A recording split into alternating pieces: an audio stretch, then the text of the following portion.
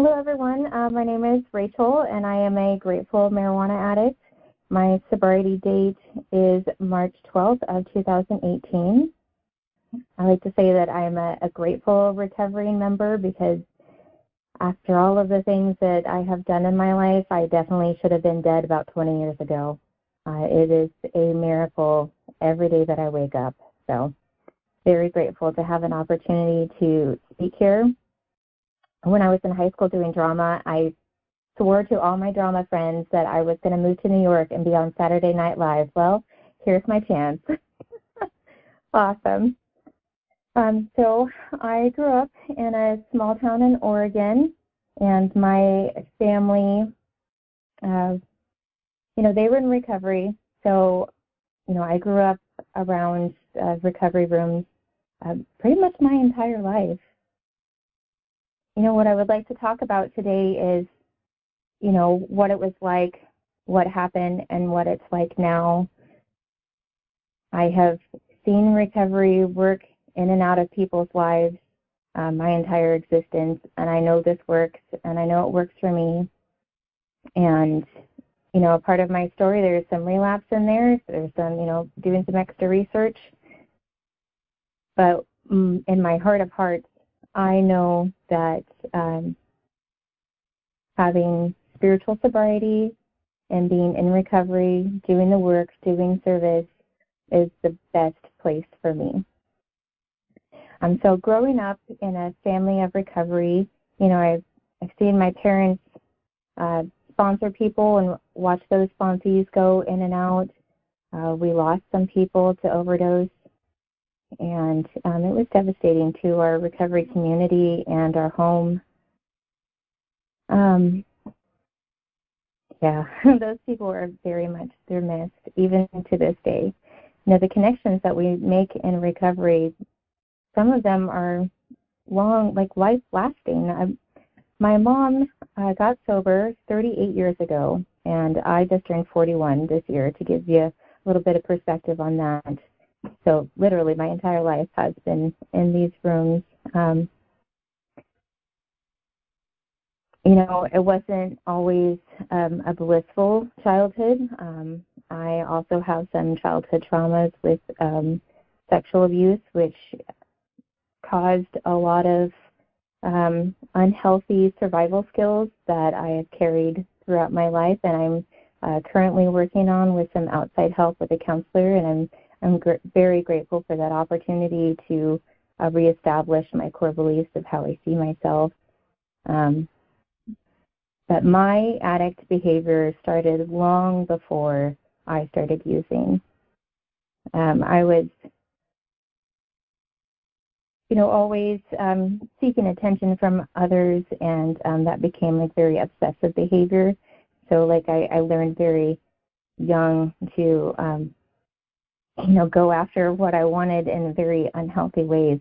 And I used that for when I was, trying to find pot too. Because in Oregon, it was not legal. I mean, in most people's states, it's still not legal.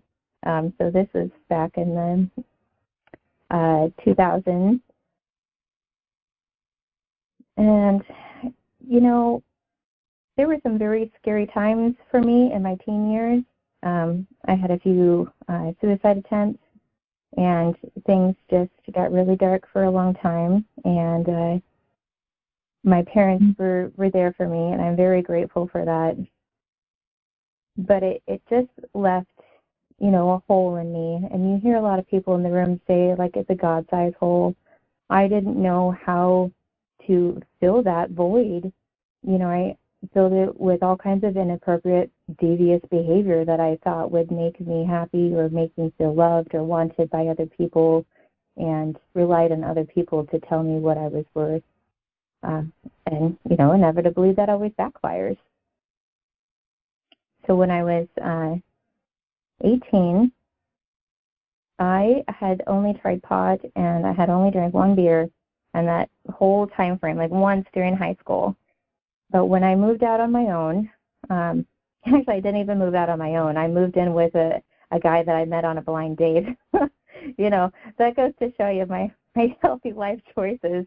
But He had weed, he had alcohol, and he had housing, and that's what I needed. And, I made sure that I had those three things covered no matter what relationship I jumped into. And I very rarely jumped in because I actually loved the person. I just needed to make sure that I didn't go without my weed or my alcohol or without housing or food. And I never felt like I could take care of myself, like financially or emotionally. So codependency is it's a real issue, which I'm very grateful. I also get a chance to work on that. At one point in those early years, I think I was 19, so I had only been using and drinking for about a year. I moved in with one of my mom's friends over on the coast, do a geographical, I'll move far away from the city because I was living in Portland and I was smoking every day, all day, drinking as much as I could, but definitely smoking more than I should. I was stealing from my work so I could sell what I stole for money for drugs. And, I thought if I moved way out in the country, then everything was going to be fine, and I wouldn't have to worry about that anymore. That didn't work so well because then I still didn't get a job or anything, and I was just living off of another person. So I moved back to the city and went right back to the same, survival skills of relying on other people to take care of me, making sure that I always had weed, and I became more isolated from my family. They never really understood the people that I chose to be with. Oh, man, yeah, that always made for really awkward conversations at the dinner table at Thanksgiving, like, Rachel, who's your friend? So, to my mom who's listening, I'm sorry and I love you. Moving forward, I promise to pick better people in my life.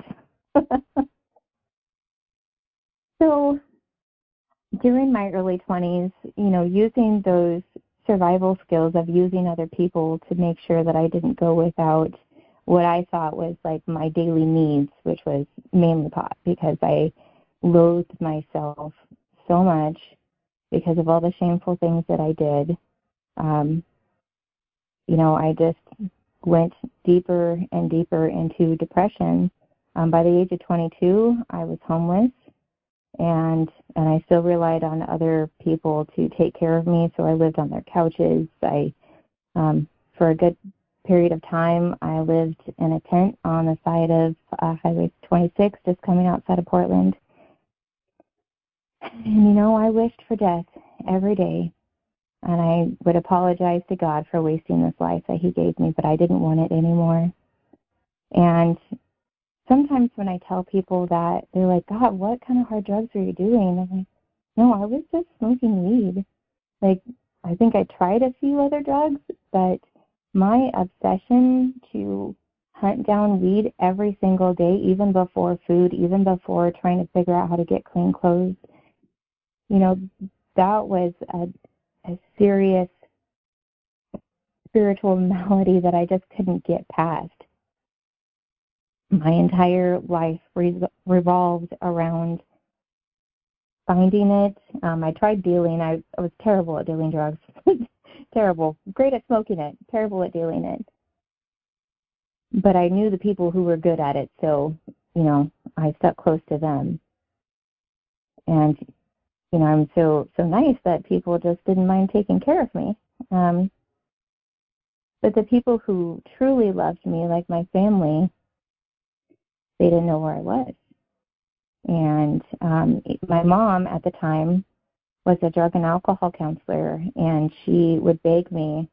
She's like, please, come stay with me. I made these copies of the workbooks for you. I got you a big book. I got you some literature. Like, please come and get sober, and I'll give you a place to live.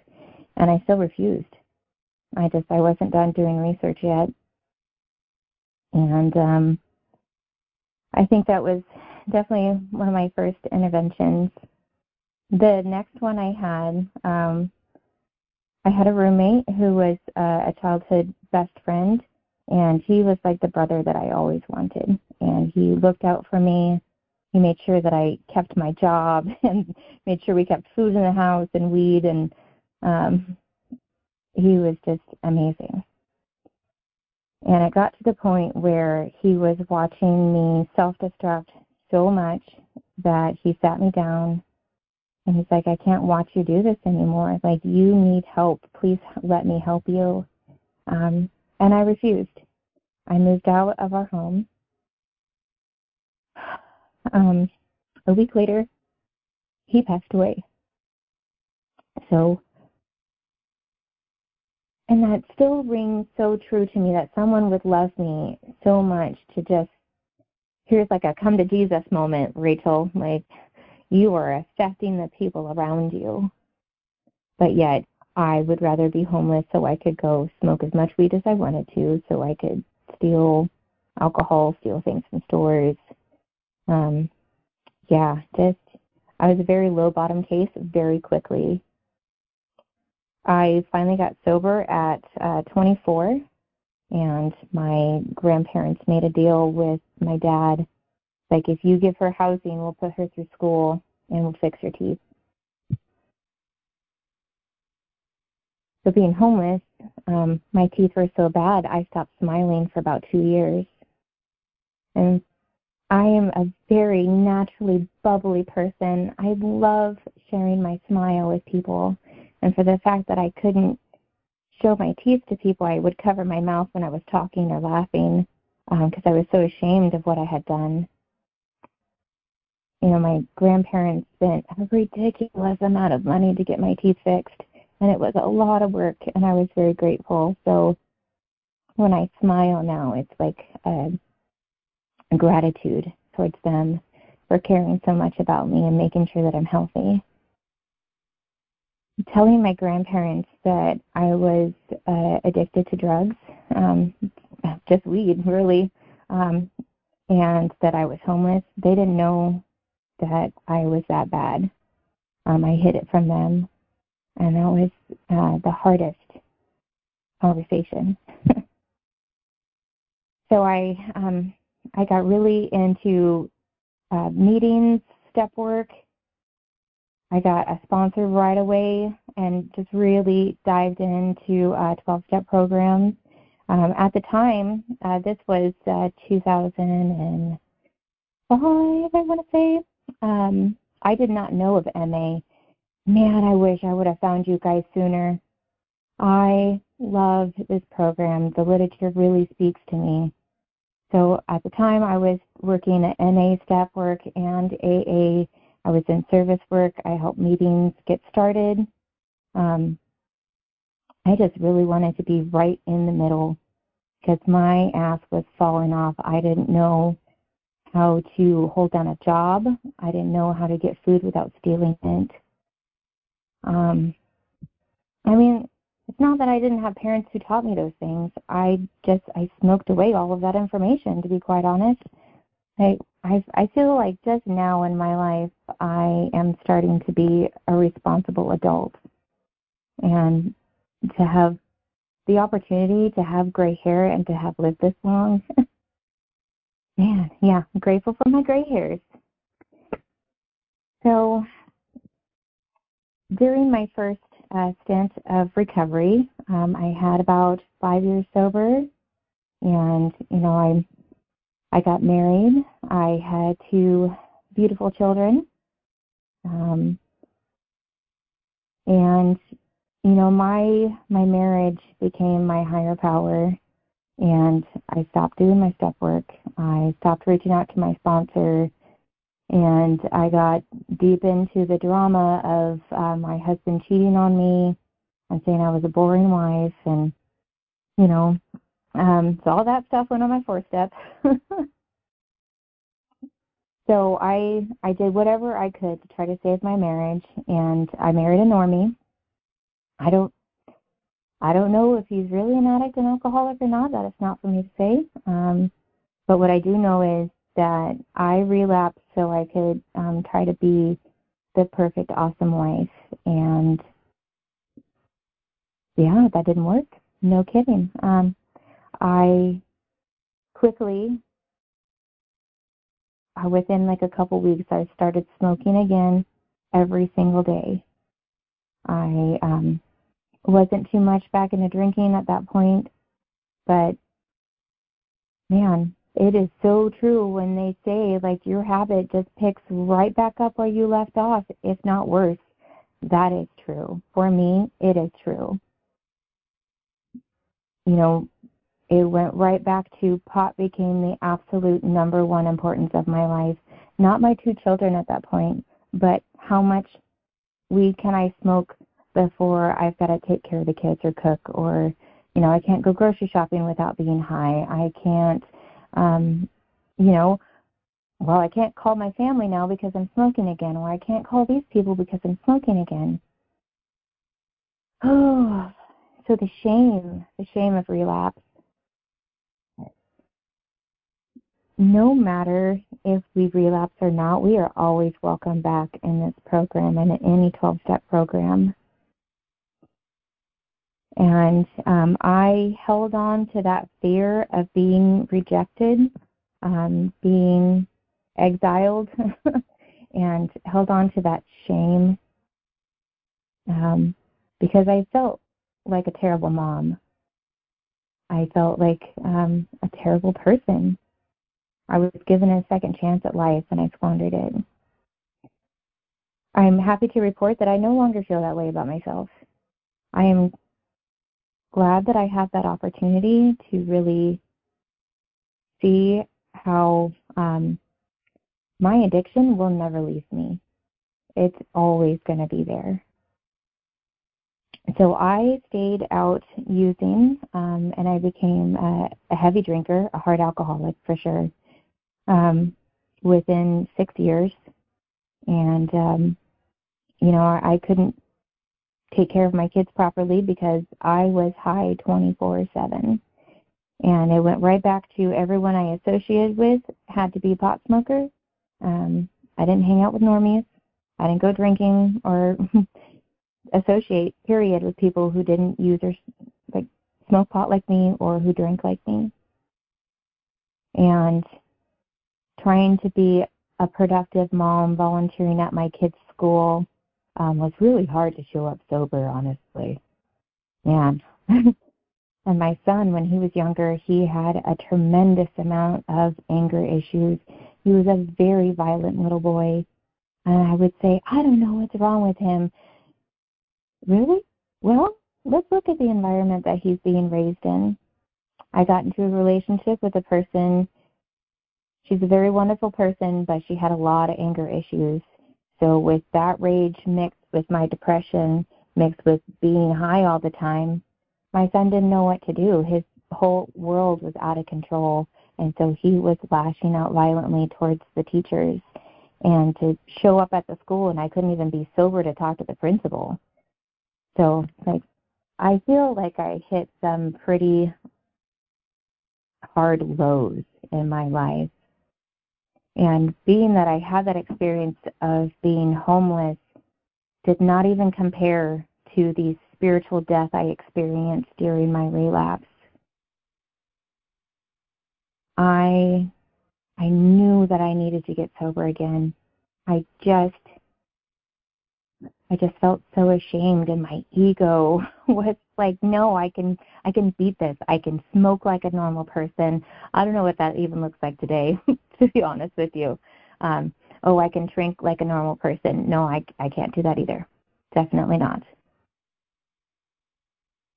So it came a time where, you know, I was reaching out to my mom again, and she's like, you know, I'm willing to help you. And my mom really needed some help as well. She had cancer, breast cancer at the time, and this is spring of 2018. So I moved. At the time, I was living in Washington, and I up here towards Seattle. I did move down to Eugene, Oregon to take care of my mom, and my first day there was my first day sober. I I keep saying that I'm grateful because I really am. I don't use that word lightly, and I hope that you don't either, because have been given a second chance at life.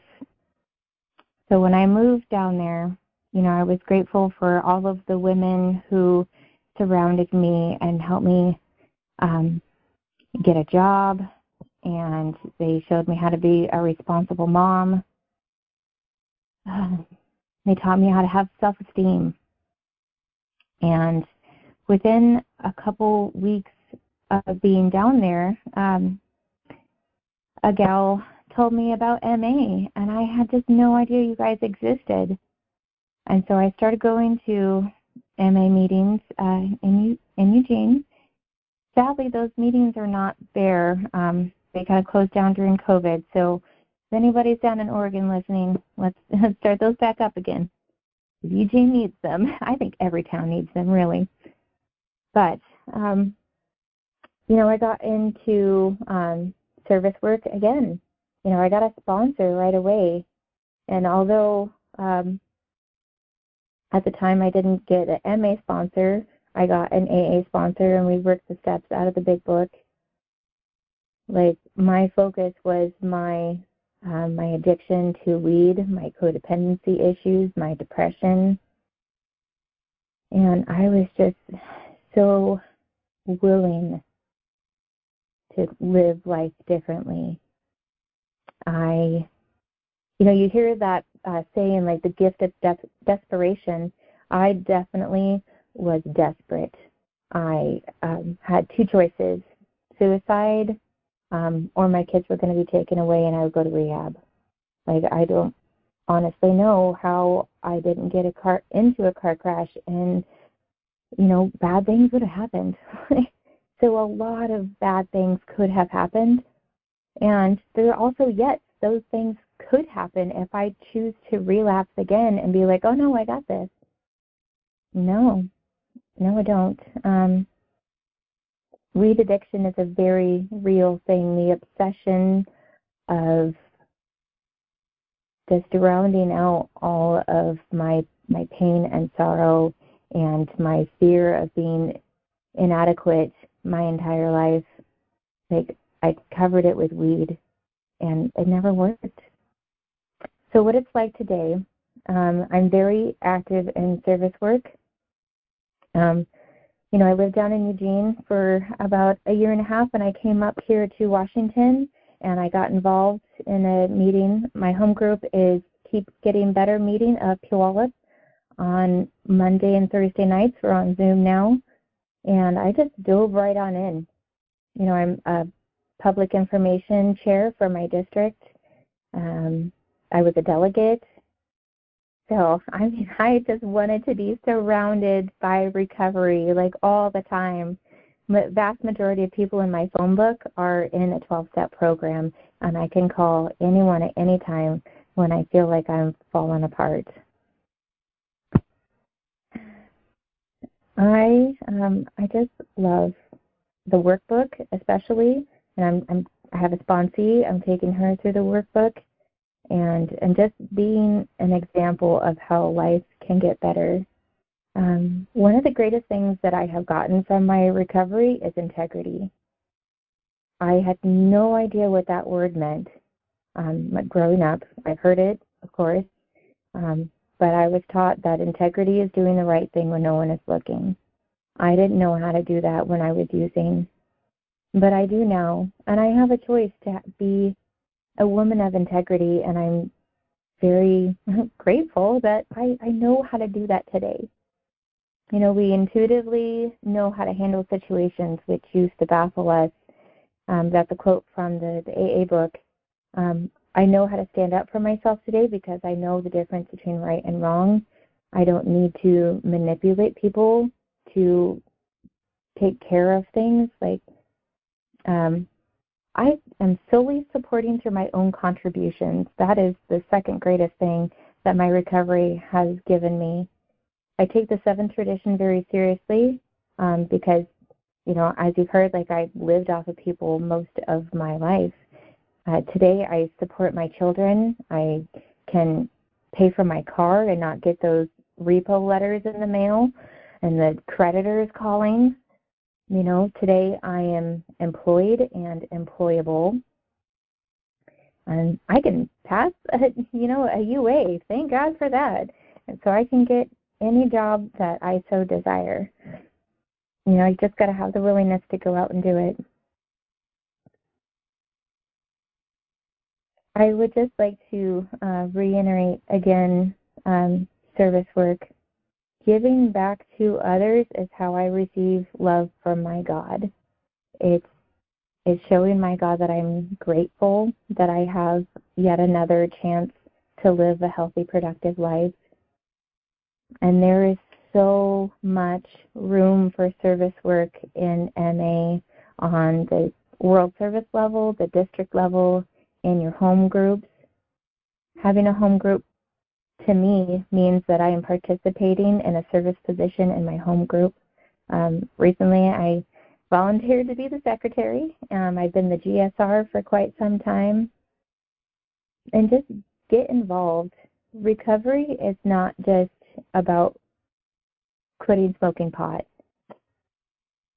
Being in recovery is about learning how to live life healthy and happy. And when things get bad, you have a backup plan and you have a set of morals and principles and people to love and support you. So this summer, I went through cancer, and the people in recovery surrounded me, and it was so wonderful to know that I have a family here in recovery, no matter what happens. So that is all I have for this evening. I just want to say thank you for my recovery, and thank you for saving a spot for me. That's it.